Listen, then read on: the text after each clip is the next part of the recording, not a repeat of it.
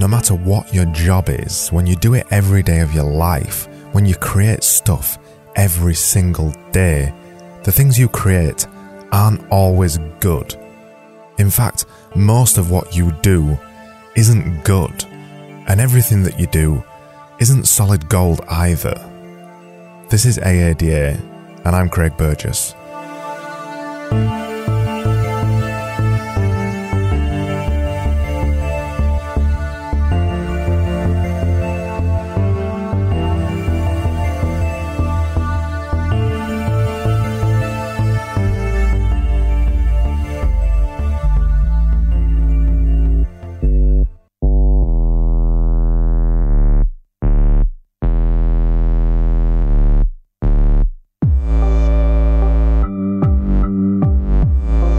Let me clarify what I mean when I say that most of what you do isn't good. Unless you're really lucky, and I mean really lucky, 90% of what you create isn't very good. It might be average, it might be better than average, and some of it that you never show anybody will be absolutely terrible. Some of it might be good, but most of it won't be solid gold. It's hard making stuff that's good, and especially solid gold design work.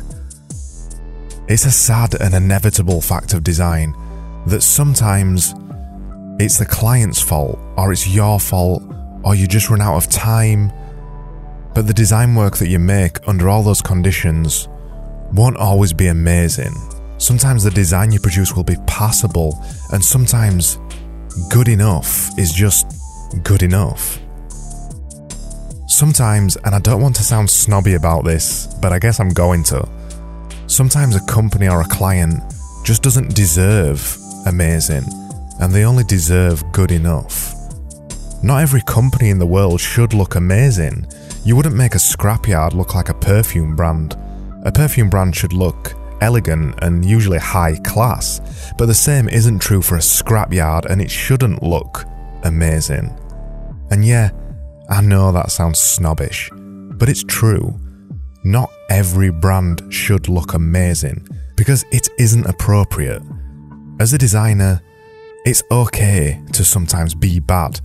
In my last episode, I spoke about creative block and learning to appreciate that it's okay to sometimes run out of ideas. It's also okay to sometimes make bad design work. We're only human, we're not robots, we don't make amazing stuff all the time. So as long as you have an internal barometer to know that you should never show it to a client, because I can guarantee that the client will pick your worst design if you show it to them. As long as you know that, you can't go wrong. My sketchbooks and my rough logo documents are full of things that look like they've been designed by a 2-year-old, but nobody ever sees them. You've got to get past all of the bad ideas before you can get to the good ones. So the things that aren't solid gold are inevitable. Sometimes you get lucky and the first thing out of your brain is amazing, but that's rare. It takes persistence and consistency to find that solid gold idea amongst all the dross. And sometimes you can start to feel a little self-conscious about this. If you go through a couple of hours or even a couple of days and everything you've designed or the ideas that you've come up with are all rubbish, you start to wonder if you're rubbish. Am I rubbish? Is that it? Am I past it? Have I got no more good ideas in me? It's hard to stop thinking like that, but you've got to. Because bad ideas never last for a long time, unless you let yourself start to believe that you're a bad designer. And just like creative block, you've got to understand that as a designer, your job is to come up with ideas. And as your job is ideas, not all of them are going to be solid gold. And you've got to be okay with that, because as soon as you are, and you can dismiss the bad ideas easily, the good ideas suddenly start appearing. And then you get to the solid gold ones.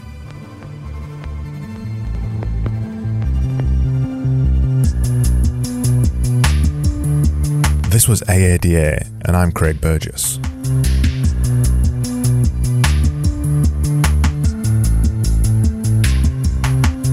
Music featured in this episode was Creative Destruction by Nihilore, Slow Nights by Sro, and the track playing right now, Synthetic Feels, also by Sro.